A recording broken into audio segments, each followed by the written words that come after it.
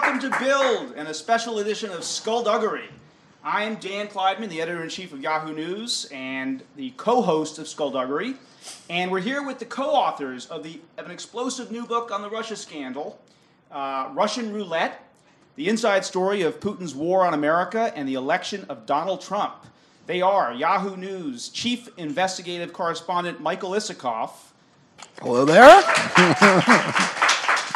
Also my co-host on Skullduggery. Let's not and forget. David Korn, the Washington bureau chief for Mother Jones Magazine.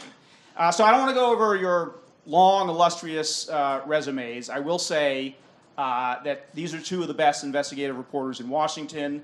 They are what the military calls force multipliers. Individually, they're amazing, but put them together and watch out. The book is full of scoops and revelations, and everybody is talking about it in Washington and beyond. There's so much in it, it's hard to know where to start. Let's start at the beginning. So, all along, the big question has been, why has Trump been so solicitous of the Russians and of Putin? And your very first chapter, I think, really gets at that in a pretty powerful way, which is his November 2013 trip to Moscow, kind of the roots of the scandal in some ways. So just tell us about that. Mike, why don't you start, and then David. Right. Well, that's where it all began, the Miss Universe pageant in Moscow, 2013. It actually, the roots of that, you go back 5 months earlier to Las Vegas, Miss USA pageant, feeder to Miss USA, to Miss Universe. That's where Trump meets these two Russian figures, Aras Agalarov, a Russian billionaire oligarch known as Putin's builder, tight with the Russian president for all the building projects he did for the Kremlin. His son, Emin Agalarov, a wannabe pop star. And then there's a third character who's just delicious. The characters are kind of unbelievable. Yeah, Rob Goldstone, the British-born publicist. And it is in Las Vegas where Agalarov comes up with the idea of they'll have Miss Universe in Moscow. He can put up the money for it. They'll have Putin's approval. Trump goes for it, flies to Moscow in November, and he's there ostensibly to promote the Miss Universe pageant, but his real interest is getting a business deal with Aras Agalarov. He'd wanted a project in Moscow for years. Nothing ever came through. But now, for the first time, he had somebody who was tight with Putin, somebody who had an in with the Kremlin. And so this was a real opportunity for him to build this Trump Tower in Moscow, solidify his position as a global oligarch. And in order for that project to work, he was going to need Putin's approval. He knows that, and he spends all his time flattering Putin on Twitter, in public statements, and he's obsessing on meeting Vladimir Putin. In fact, as we describe in the book, his question all during the day he's in Moscow, the day before the Miss Universe, is Putin coming? Have you heard from Putin yet? Has he called yet? And unfortunately for Trump, Putin never actually shows up. There's a delicious detail, David, about how Trump deals with that in the end. Well, yes, because he keeps waiting for the call. He keeps waiting for the call, and it's not Putin who calls, it's Dmitry Peskov, who is Putin's chief spokesman, who says, I'm very sorry, the president can't meet with you, but he's a big fan, and come back for the Olympics, maybe I'll have time for you then. And Trump is indeed very devastated or disappointed at the least that this is not going to happen. But he tells one of his colleagues in Miss Universe, in the organization Miss Universe, well, you know what we can do? We can tell people that Putin came. No one will ever know. You know, like he dropped by. We'll just let people know. And this person said they didn't think that was the right idea. But here was, Trump obsessed with this idea of getting together with Putin. And it's also in this time frame, really, if you go back to when he announces in June of 2013 that they will be holding Miss Universe in Moscow in November of 2013, that he starts making a series of positive comments about Vladimir Putin, beginning with a tweet saying, "Will he become my new BFF, best friend forever?" And he does this throughout the fall, leading up into the Miss Universe event. And remember, at this point in time, Putin's reputation as an authoritarian leading a regime in which dissidents and journalists are routinely dispatched with murder is well established. And this is right as the tensions are building up in Ukraine. And even after Ukraine explodes and Putin invades Ukraine, Trump is still out there saying positive things about him because I think it goes to this point. He's not a dummy. He knew that if you take on Putin, if you criticize Putin, you're not going to be able to build a tower in Moscow. He won't let that happen. So I think that was what was driving him, along with this sort of identifying with strong men and wanting to be.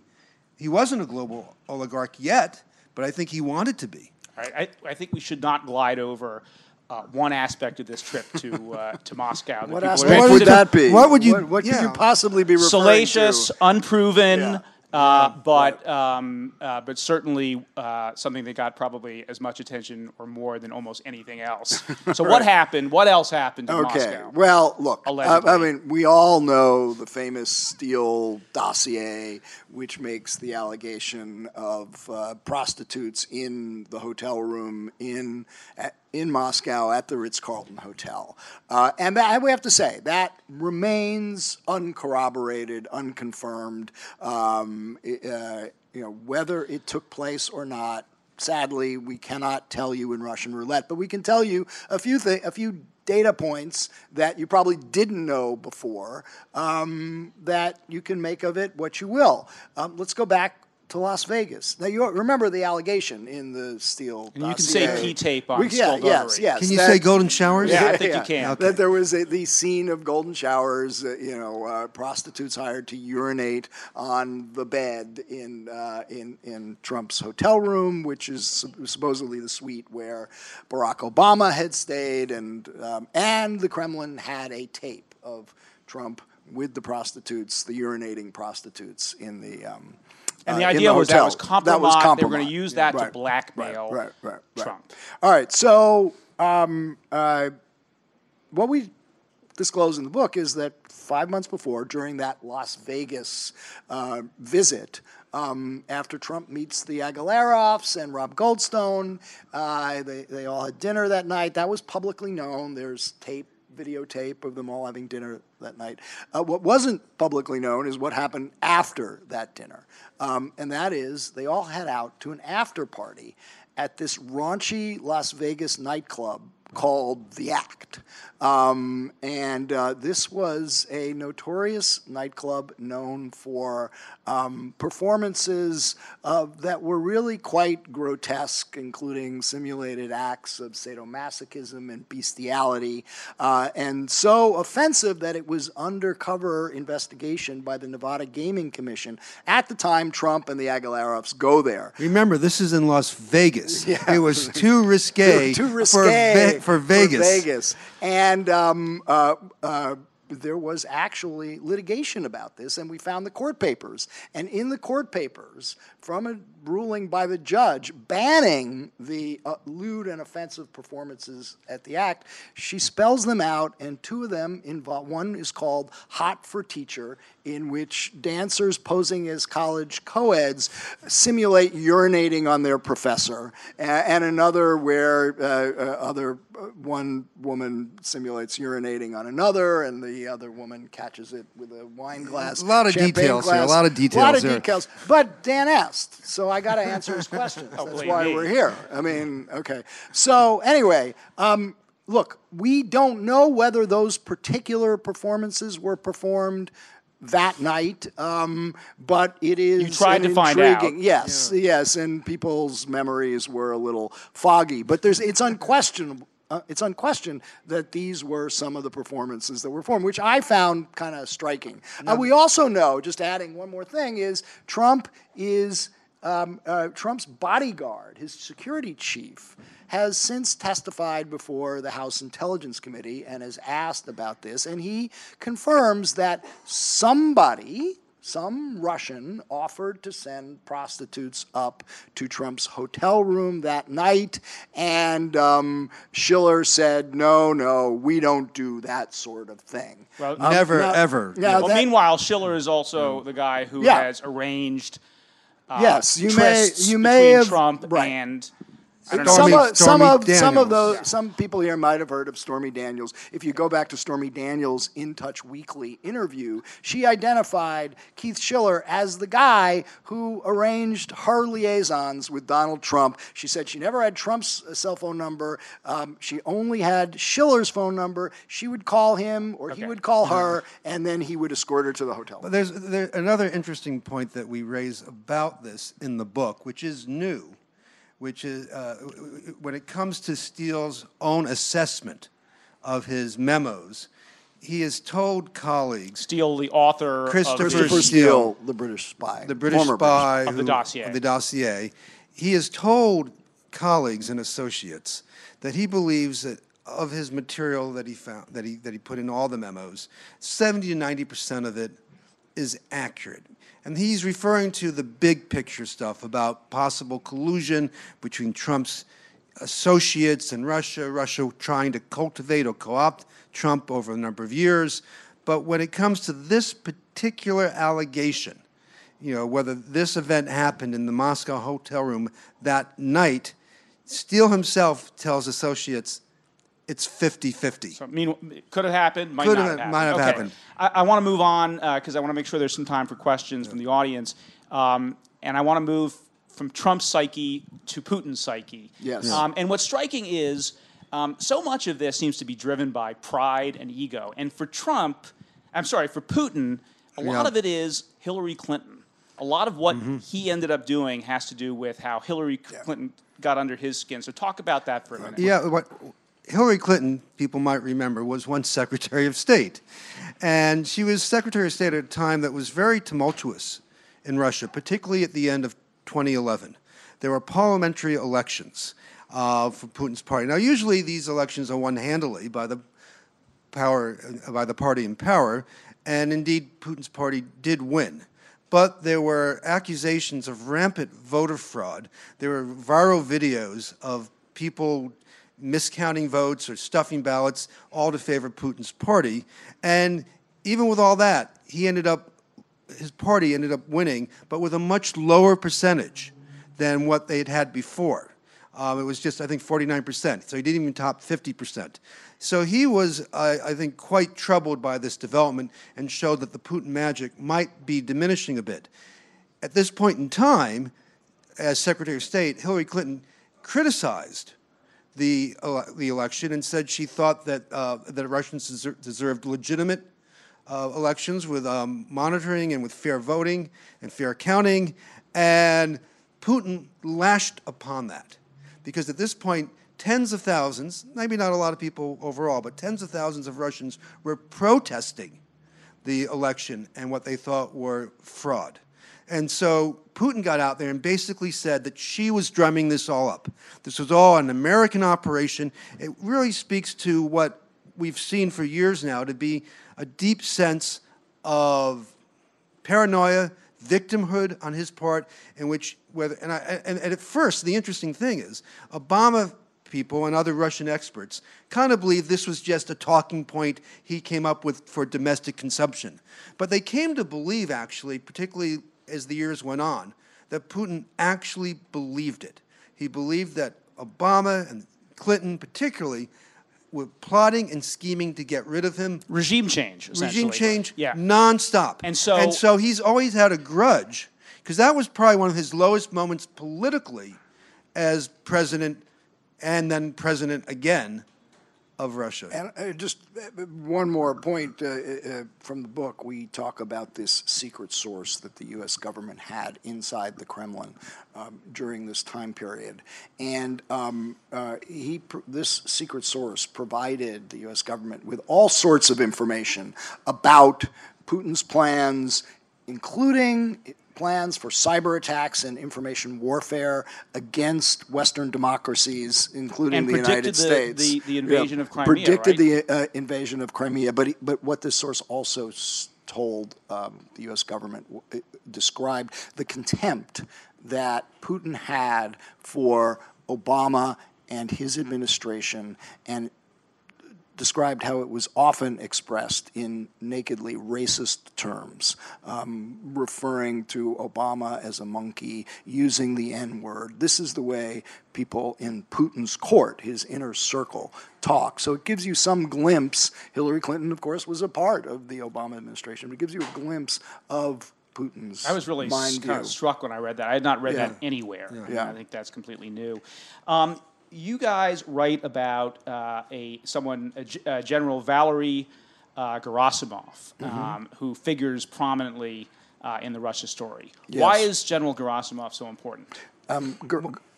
Well, picking up on the point that Mike just made about there was a secret source in Kremlin circles who warned the Americans that Putin had a major information warfare campaign aimed at not just the United States, but the entire West to undermine liberal democracies and democratic institutions.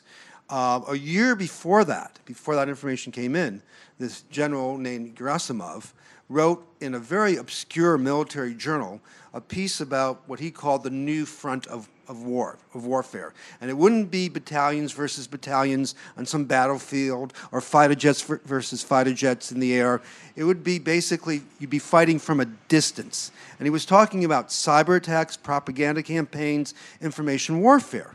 And eventually this was translated, and some people in the U.S. government got wind of this. But what was really interesting, particularly now if you look back at what he said, was he said what we could do, what Russia could do, was to exploit the divisions and the political conflicts within the adversary. And if you look at how they used a social media campaign in 2016, Facebook and Twitter and YouTube, to exploit pre-existing divisions in our own society, and how they even were able to sort of gin up the divisions in the Democratic Party between Sanders people and Hillary Clinton's campaign, you can see he kind of called it to a T. And you know, that actually brings up a really important point.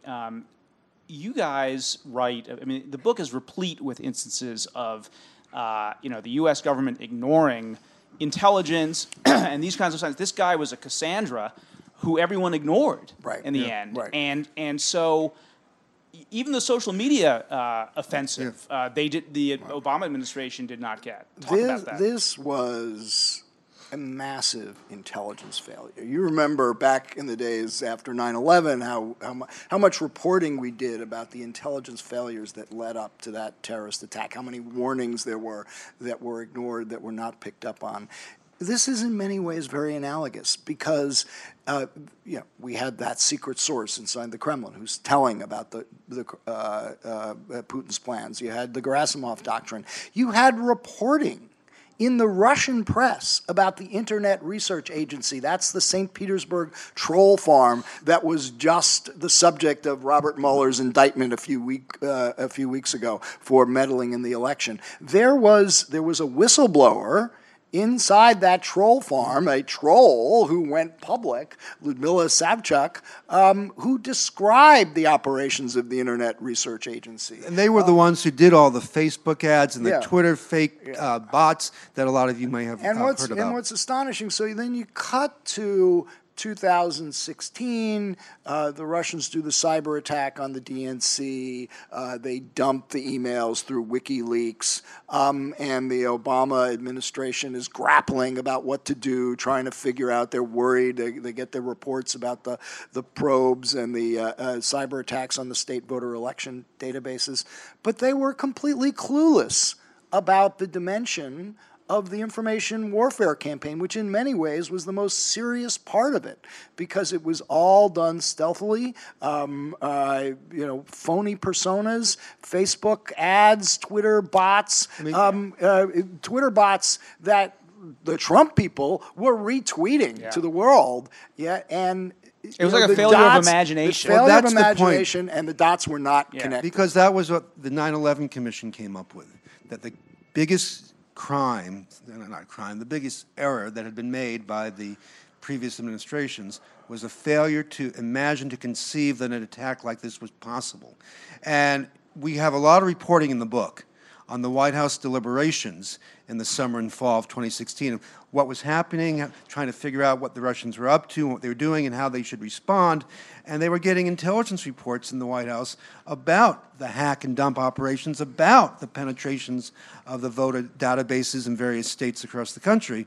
But talking to people who were high-level participants in these conversations, they never heard from the intelligence community about the social media campaign and seeing it as part of a greater information warfare campaign. But there's a second piece of this story, which is that once they did figure it out, they were kind of feckless in how they responded, right? Well, they never figured out the social media They never part of it. figured that That out. never came up until Yeah. after the election. Yeah. But you're right, because there were people inside the White House who got it, who understood what was happening, who understood the stakes, and wanted a vigorous response. They were developed options for countermeasures in cyber, countermeasures in information warfare to dump information about Putin and his corruption and his secret bank accounts, and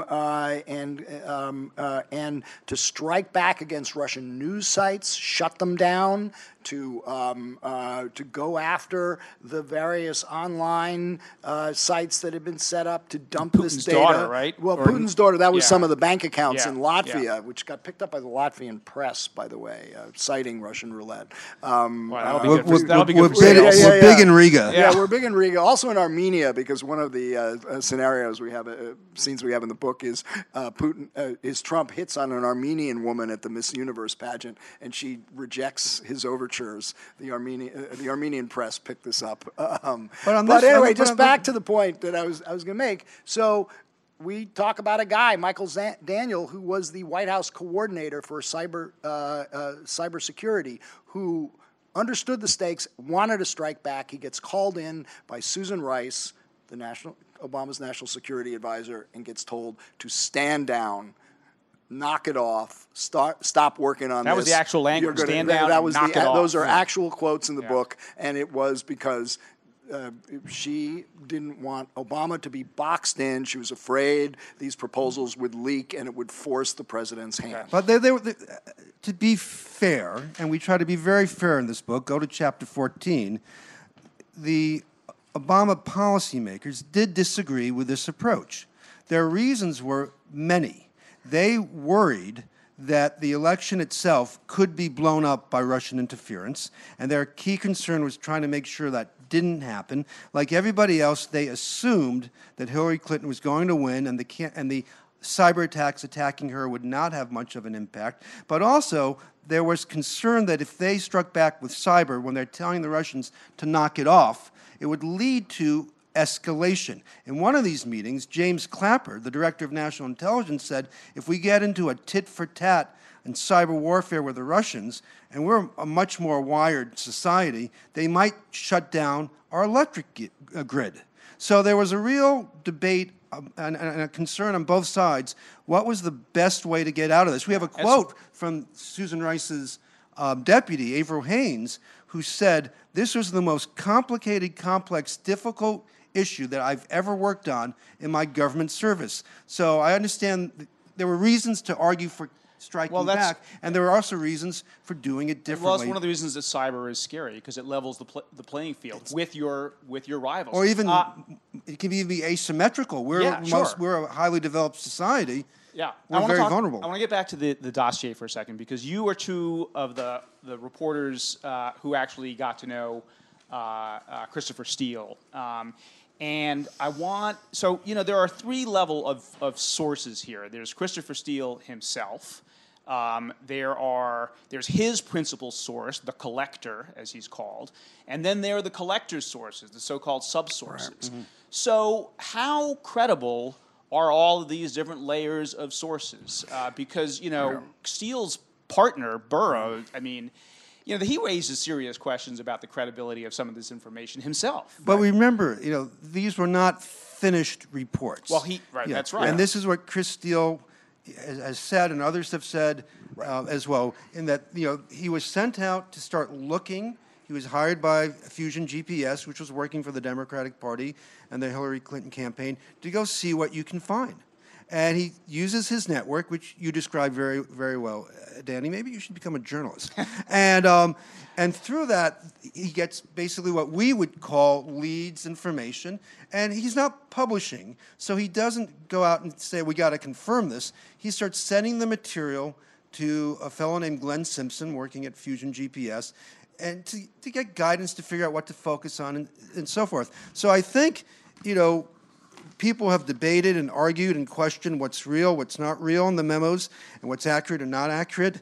But at some point, I think the judgments have been a little bit harsh because he was really writing for an audience of one and not distilling himself.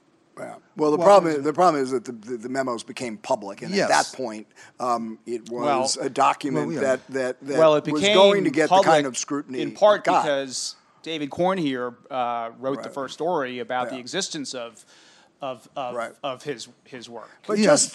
just to go back a little. I mean, Christopher Steele was a former MI6, that's the British Intelligence Service, spy in Moscow.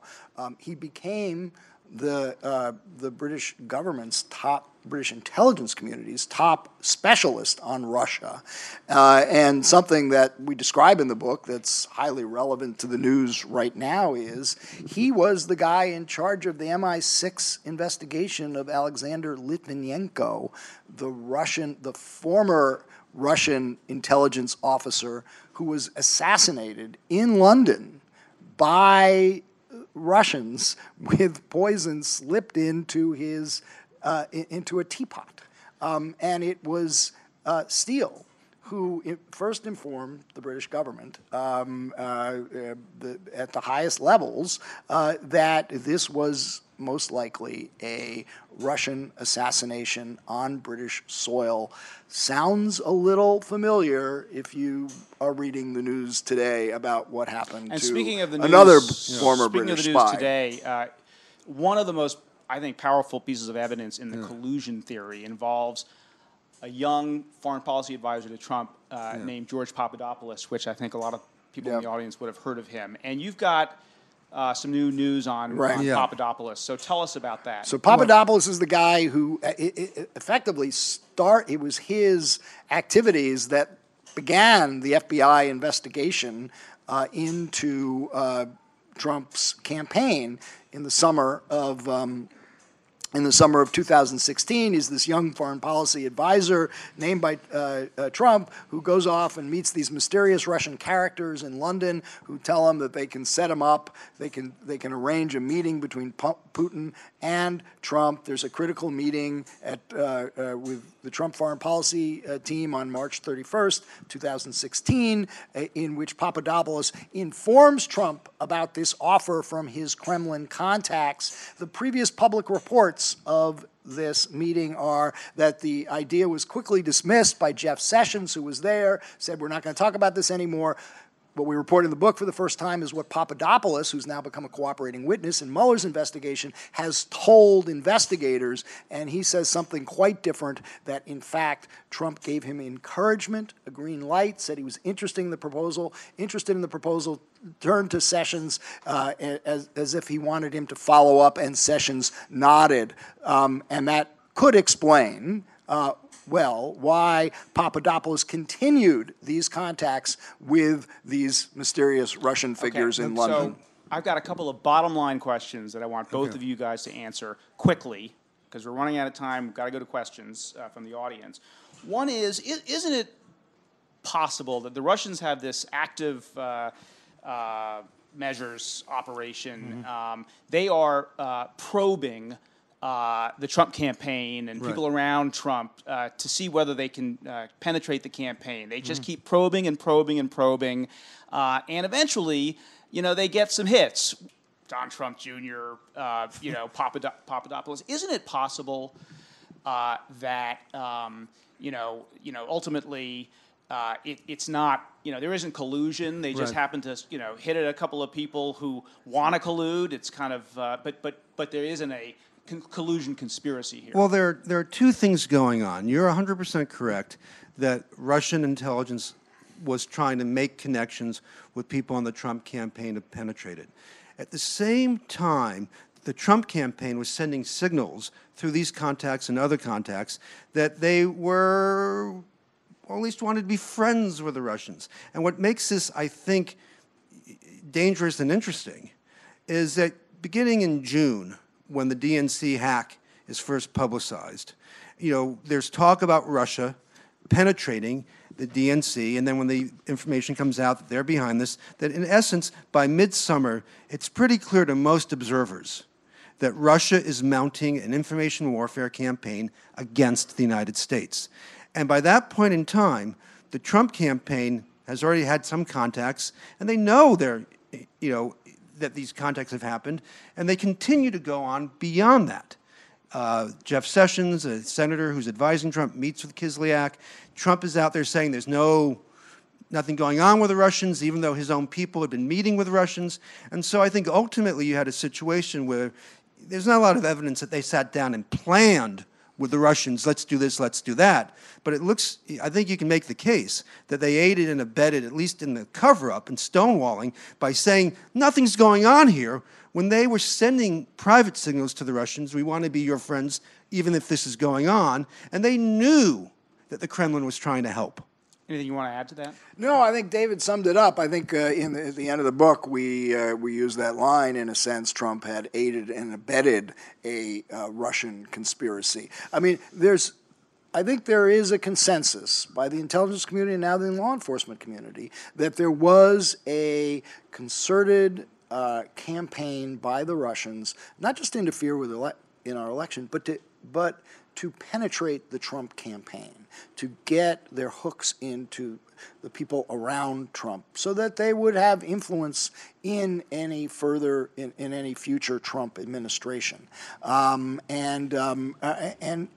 Trump allowed that to happen, and by sending these signals of dismissing what the U.S. intelligence community was saying publicly about the Russian efforts, he was letting it be known that he wasn't going to interfere with what the Kremlin was up to. Okay, last question for me.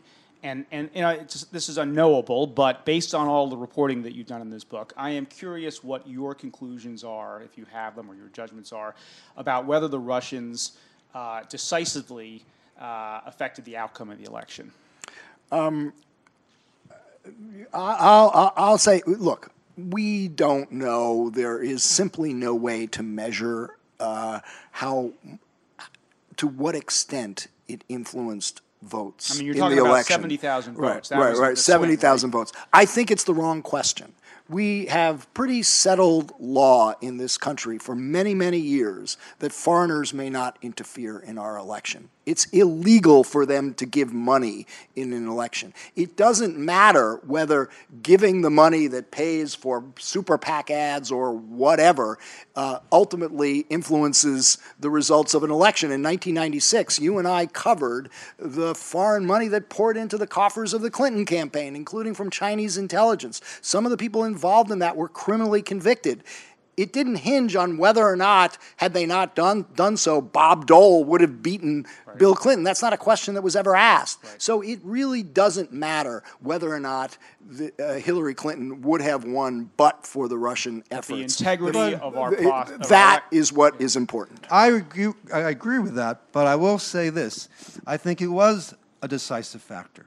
I think in an election this close, you could identify 6, 12, 15 factors which, if any of them had changed, any single one of them, if she had spent more time in Wisconsin and Michigan, it might have made a difference. Than what she hadn't had a private email server. That's right. And found herself under criminal investigation by the exactly. FBI. If James Comey hadn't written that letter last week. Right. But one thing that that was so, I think, pernicious politically from the Russian operation was that for the last 4 weeks of the campaign, literally every single day, they put out a new collection of emails from John Podesta, Hillary Clinton's campaign CEO, and that blocked out a lot of space for the campaign. WikiLeaks had never done that before. No, they never. This was what was different. This time they did it strategically, They right? did it strategically, Right. and focus groups run by the Clinton campaign found that swing voters, were getting confused. They thought that all the headlines they were seeing were an indication that Hillary Clinton's own email issue had come back, which had been resolved, we thought, a few months earlier, and they were saying, why is she blaming this on the Russians? And so anytime the notion of emails, any mention of emails was in the news, it was sort of a big stab at her campaign. And they managed to do that every single day for the last month of the campaign. I find it hard to believe that didn't have somewhat of an impact. Yeah. Okay. Questions from the audience? Hi. So even with the Russia collusion issue aside, I think we're also still seeing a endless cycle of scandal and abuse and impeachable offenses and allegations from the Trump administration. And I think we've also seen impeachment kind of arisen from much less. So why do you think people are kind of holding back on the whole impeachment idea for Trump, the Trump administration? Well, look, there's a very easy answer to that because right now the Republicans control Congress. The Republicans are pretty much standing behind Trump. There's a few senators who aren't, but very few House members, and impeachment has to initiate in the House. But look, I will say this: if the Democrats do regain control of the House in November, and there seems to be a consensus it's at least 50-50, if not better, and we actually may have a better sense tomorrow night to see what the results of that special election in Pennsylvania are. It's hard for me to see how Trump isn't impeached. I've done this thought exercise in my mind, and I'm trying to imagine a Democratic leader, Nancy Pelosi, Steny Hoyer, or any of the other Democratic leaders standing in the well of the House and arguing against impeaching Donald Trump, given where the Democratic political base is. So if they have the votes, it's going to happen. I would think the odds are he will. Yeah. But remember, he gets impeached, it goes to the Senate for a trial, and you need 67 votes in the Senate to convict. But even more important, and I realize that sounds serious, more important than impeachment. Today we learned that the House Intelligence Committee is stopping their interviewing process and trying to wrap up their investigation of the Trump-Russia scandal. And to me, that is indeed sort of a political crime. They have not done nearly enough work. When you talk to the Democratic members, and if anything they say is true in terms of the Republicans not backing subpoenas, not calling people back in for second interviews, it just seems like the shoddiest of investigations we've ever had. And impeachment would presumably involve investigations, as did previous impeachment hearings. But it's more important whether we go down the impeachment path to still get Congress to mount a decent probe of what happened so the American public at least has a baseline of information about what the Russians did, about anything that the Trump campaign might have done, and also what do we do, most importantly, to prevent this from happening with the midterms. Can we get one more question? So Donald Trump's been acting very shady about his tax returns since even before Russia was sort of an inkling of thought in our minds, all the way back to the primaries. What do you guys think that he's hiding? It could be a number of things. It could be that he's not as wealthy as he's made out to be. It could be that he gives zero amount of money to charities. It could also indicate what his loan structure is. Now, taxes don't tell you everything. But he has a business empire that has literally hundreds of LLCs, shell companies, and we don't know what they all do. But starting with the tax returns would be the first step you'd want to do sort of a financial forensic of him and his organization, and we don't have those. We have time for one more question. Hi. So I was wondering, has there been evidence in the past elections of Russian collusion or influence, and do you think that going forward with technology changing that they could still be or would that would still happen? We talk in the book, going back to the Cold War era, about Russian active measures. This was something that the KGB did for decades, planting phony stories in the international press about how the CIA was behind the AIDS epidemic or was using biological agents in Vietnam. A whole host of things which the KGB just invented. But part of that did try to influence American elections. Nothing like what we saw this year, but there was one incident we describe in the book where they planted a phony story about how a Democratic candidate who was a hawk on Russia was a member of a gay sex club in Washington. This was back in the 1970s. That was, yes, 1970s. So it wasn't that long ago. So you saw this sort of thing. It was part of the Kremlin playbook during the Cold War, and it came back with a vengeance in this last election. All right, Mike, David, thanks so much for joining us at Build. I'll get Yeah, there. you got to mention the book, right? Show the damn book. All right, fine. And thanks for joining us on this special edition of Skullduggery. Check out Skullduggery wherever you listen to your podcasts. Michael Isikoff and David Korn's new book, Russian Roulette, is out today. It's an amazing book. I actually read every word of it. Okay. Which is Thank you. something. Yeah.